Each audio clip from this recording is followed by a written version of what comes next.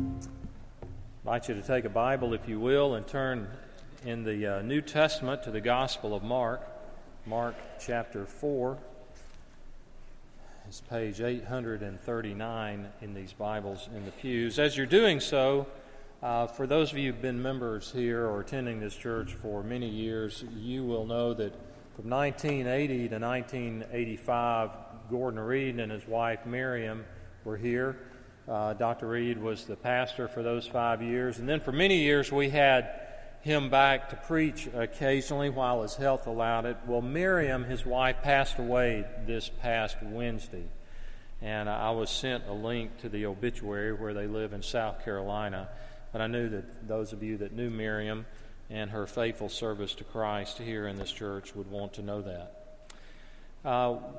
Off and on for the past couple of months, been looking at some of the parables in the New Testament, and we come now to the parable of the sower in Mark chapter 4, probably one of the top three well-known parables that Jesus told.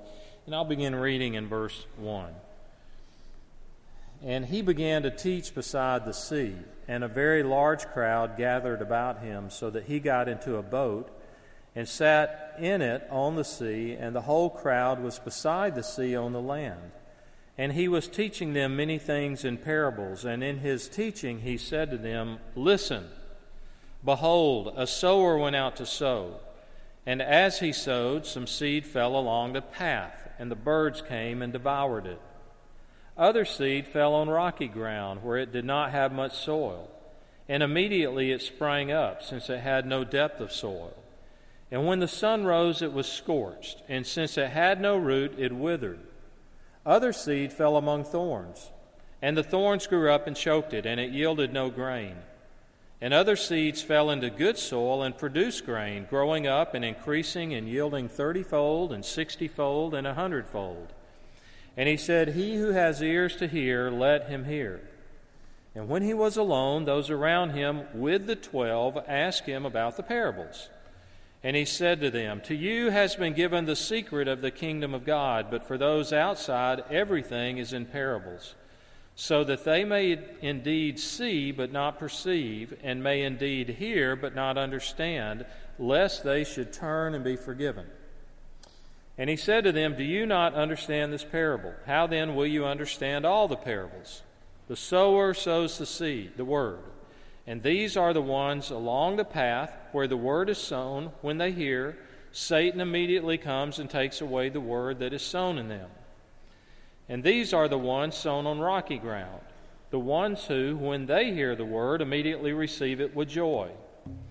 And they have no root in themselves, but endure for a while. Then when tribulation or persecution arises on account of the word, immediately they fall away. And the others are the ones sown among thorns. They are those who hear the word, but the cares of the world and the deceitfulness of riches and the desires for other things enter in and choke the word, and it proves unfruitful. But those that were sown on the good soil are the ones who hear the word and accept it and bear fruit 30-fold and 60-fold and 100-fold. That ends the reading of God's holy word. 2 weeks ago, and I know a number of you subscribe to the email from Desiring God Ministries, various devotionals that come out during the week by Dr. John Piper as well as others. But 2 weeks ago, there was an article written by John Piper, the Bible teacher and author. And here's what he said at the beginning of this article. He said, I had breakfast recently with a 28-year-old man who grew up under my preaching and rejected all of it until 4 weeks ago. He was converted while watching the documentary film, The American Gospel. The changes that have happened in his heart and life already are remarkable. He is now re-listening to sermons he heard 15 years ago. It's all there, he said. I asked him what I could have done differently in my preaching that might have helped him hear what he couldn't hear. He said the first thing he said was, better to tell it like it is than to soften things unrealistically. But if you are going to say hard things in the first part of the message, maybe give a heads up that good news is on the way at the end, which it was, if I could have heard it." Now, this man had heard the message of the Bible and the message of the gospel for many years, 20 plus years. But he had not heard it until recently, when this was written 4 weeks before that meeting that he had with John Piper. Could that be true of you? It was definitely true of me as I was growing up. I heard the gospel preached week in and week out as my mother took me to church. And yet it was not until after a number of years that I came to faith in Christ. And then I heard that same preacher years later, and I said, "You have become a very good preacher since I was young." I had not had ears to hear when I was at that time in life. Well, the text tells us that Jesus is teaching by the Sea of Galilee, and his reputation has spread now, so many people are coming to hear him. He is in a popular phase of what we call the popular phase of his ministry. In fact, one of the other gospel writers tells us some people had come from Jerusalem, which was a 4-day walk, to get to where he was. So they had come, and in order to accommodate the large crowd, he got in a boat and pushed out a little bit and is speaking to them. And he's speaking with parables, it tells us in verse 2. And if you remember, if you've been here as we've been going through parables, they're not illustrations, but they are truths tossed alongside of other truths, and the listener has to make the connection. And so perhaps on that day, as they were by the Sea of Galilee, and perhaps there was a farmer, a sower, nearby. He had his bag of seed tied around his waist, and he's walking in his field, and he's casting out seed on one side and then the other. And as the seed is sown, some falls on the path where people walked, and exposed there, immediately birds flew down and took it away. And then he sows more seed, and some lands on rocky soil, and later on it would sprout quickly, only to wither under the hot sun. And then other seed goes in another direction, and it lands and begins to grow, but is choked out by thorns that grow nearby. And then other seed lands on the good soil, that which has been tilled up and has depth, and it yields an amazing harvest, 30, 60, and 100-fold. And that's the end of the parable. It's not complicated. But then when we get to verse 10, it tells us that there were those with the 12, so it wasn't just the disciples, it was others with them, that basically asked, what was that all about? And so he responds in verse 11, and he begins with a quotation from the book of Isaiah. It's from a chapter in Isaiah, chapter 6, during a national tragedy. Now, if you haven't read the Bible much, Isaiah was a messenger from God who lived 700 years before Jesus' ministry. So Jesus quotes from what had been written down in the book of Isaiah. And he's quoting from a time when a national tragedy was going on. The king had died, a man named King Uzziah. And Isaiah, as God's spokesman, God's prophet, he goes into the temple and he seeks direction from God. And he cries out for cleansing. And there's a voice that says, "Who will go for me?" And Isaiah says, "Here am I, send me." Well, what was the assignment that he's volunteering for? It was a tough one. It was a tough crowd he was to go to. It was a hard assignment. And God tells him that hearing, the people to whom he's going to go, hearing they will not hear, and seeing they will not see. In other words, God is sending Isaiah with a message to his people, but he tells Isaiah in advance, no one's going to accept it.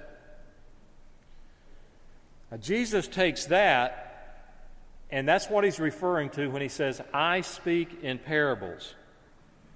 Now, it almost sounds, and I want you to know, it doesn't mean this, but it almost sounds like God doesn't want us to get it. But that's not the case any more than when God sent Isaiah to preach that he did not want the people to get it. He did. He just said they're not going to. They're not going to listen. If he did not want them to get it, then why did he send Isaiah at all? Then why is Jesus speaking at all?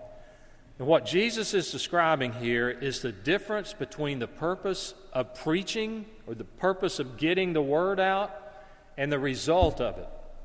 There's a difference between the purpose and the result. The purpose of preaching is to make the truth clear. But the result of preaching can make people hard if they resist it.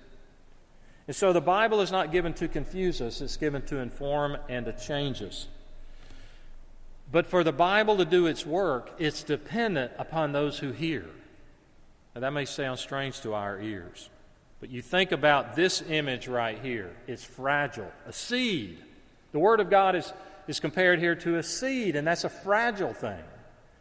It can be tossed aside. It can land on a surface where it cannot grow. It can be burned up by the sun. It's fragile. We like those images in the Bible where the Word of God is powerful, like in Jeremiah where it says that the Word of God is like a hammer that breaks rock, or it's like a fire that burns brush, or the writer of Hebrews saying that God's Word is like a double-edged sword that penetrates to the very depths of a person's being. Those are the kind of analogies we like when it talks about the Bible or God's Word. But here it's fragile, a seed. And Jesus is saying if you take the Word and if you receive it with an honest and good heart, if you apply it, if you persevere in it, you will get more of the Word. But if you take the Word and let it bounce off of you, like the path, and it makes no difference in your life, you basically will lose what you have. We speak often of you either use it or you lose it. And that's not only a principle in life, it's a spiritual principle as well. Although he died in 2013, Van Cliburn is still regarded by many as one of the greatest concert pianists who has ever lived. In fact, a woman leaving the first service told me she heard him in concert back in the 1950s. And he toured and he gave concerts in America and around the world in the 1950s, 1960s. And then in the early 1970s, he stopped. After a few years, he was considering going back out on the concert tour. And he was asked in an interview, what will it take you by way of practice to get back to where you were? Not beyond where he was, but just back to the level where he'd been a few years before. And he said this, it will take me from 1 to 1.5 years practicing 8 to 10 hours a day, 6 days a week. A year to year and a half practicing 8 to 10 hours a day, 6 days a week, just to get back to where he was a few years before. Not better. Some of us took classes in junior high school or high school, maybe upper-level math classes, or language, maybe some language that you were learning like Latin or Spanish or something like that. And today, if I were to take that textbook from when you were in the 10th grade with those math problems or geometry or some took trigonometry and put it in front of you, you probably could not get past the first page. Why? We don't use it, and we lost it. Or you didn't speak it or practice it, and you can't even remember it now. Well, that's a spiritual principle too. You either use it or lose it. Okay, well, what about these 4 soils? Well, the first soil is this hardened path. The seed lands there, and it bounces off. Nothing happens. It's taken away. It's compacted ground. It doesn't penetrate. The seed does not penetrate at all.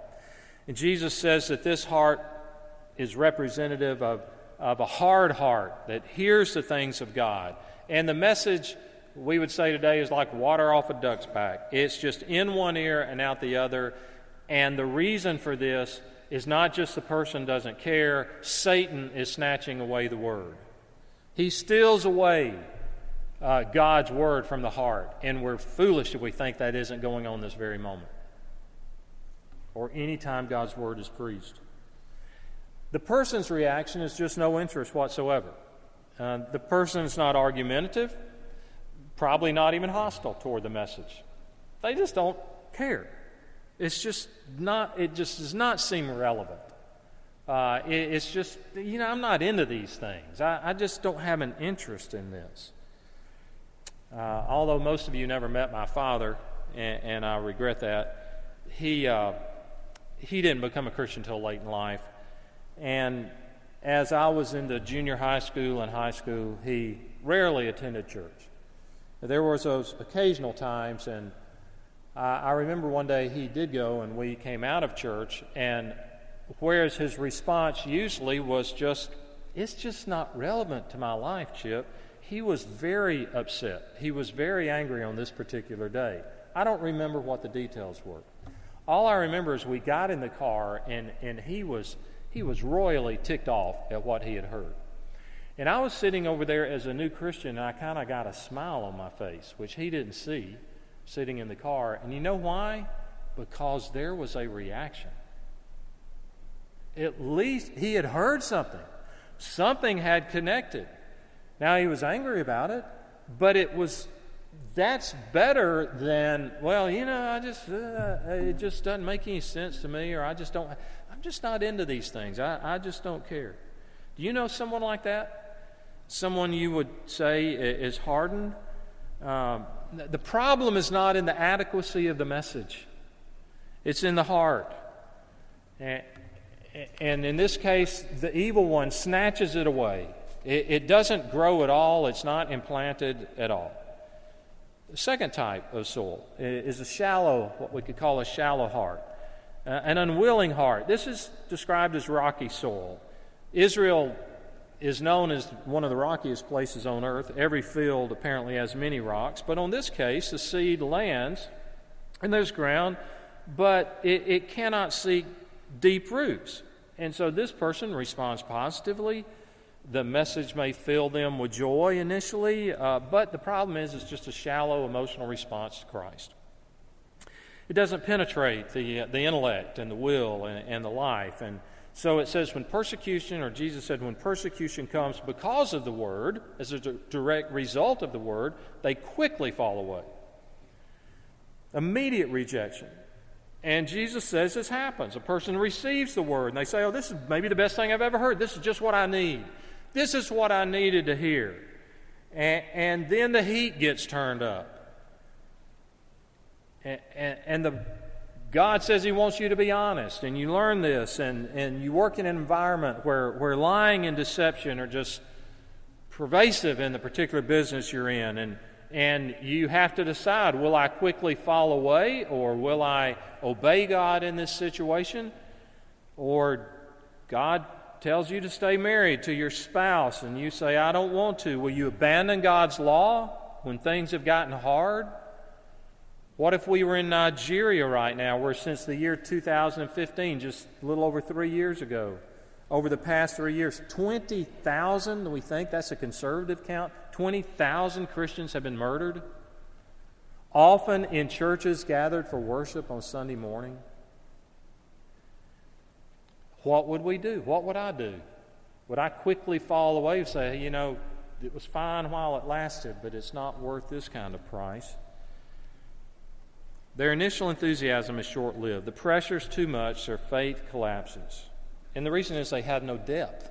There's no depth there. Third type of soil we could call the divided heart. This is the seed that lands on the thorny ground. It lands on what would appear to be good soil, but as it's watered and grows, so do the thorns and things around it, and they choke it out. And Jesus describes those that choke it out as the cares of the world, the deceitfulness of riches, and the desires for other things. Just the cares of this world. We all have those. Doesn't matter your age, stage of life, school, test, papers to write. What am I going to do next? Should I go here? Jobs, work, family, health, children when they're small, children when they're medium age, children when they're older, money, issues, health, the cares of life. We all have them, every culture. Deceitfulness of riches, thinking that if I have more, I can solve my problems with money. Or or the allure of just acquisition, or trying to protect what you have, or the desires for other things. And so there's a seductive effect of this, and it's subtle. This person says, I want Jesus, I really do.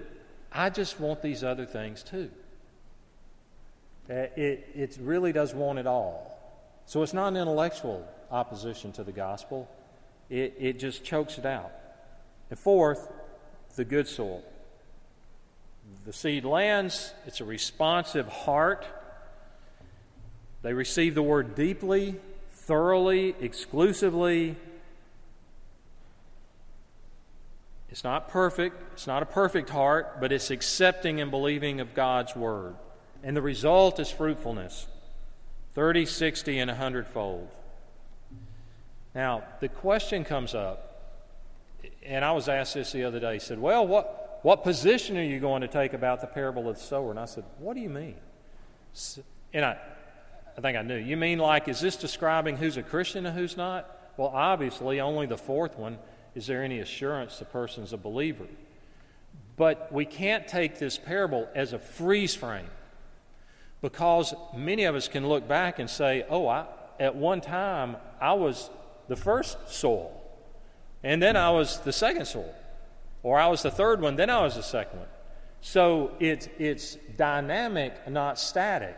And it's not chosen at the moment the seed goes out. It takes time to reveal which of the four soils. But there's nothing here that says a person is relegated, that if you're a hardened ground here or now, that you must stay that way.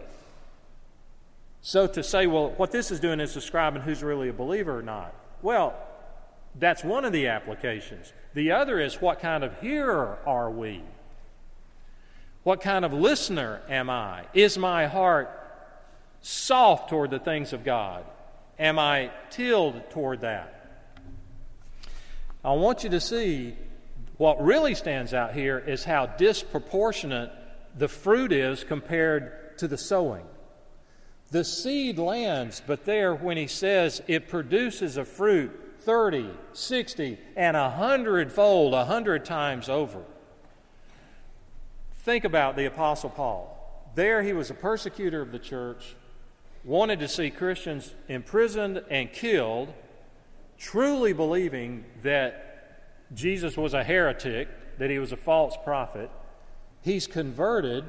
If we had met him, say 6 months after his conversion, would we have had any clue as to what God was going to do through this man's life? No. We might have said, well, he's well educated, and he's smart, and he's zealous. He seems to be a guy that whatever he believes, he wholeheartedly believes it. But who would have said, God's going to use this man to be the greatest missionary in history, planting churches all around the Mediterranean from scratch? And yet that's what God did, to such a point that by the 4th century, you have the Roman Empire essentially being affected by Christianity through all of it. So the fruit is disproportionate. When Christ ascended into heaven, best we can tell, there were fewer followers of Christ at that point than are seated in this service today. If you total them up, including those that had abandoned him when he was arrested, it would have been a crowd, but a small crowd.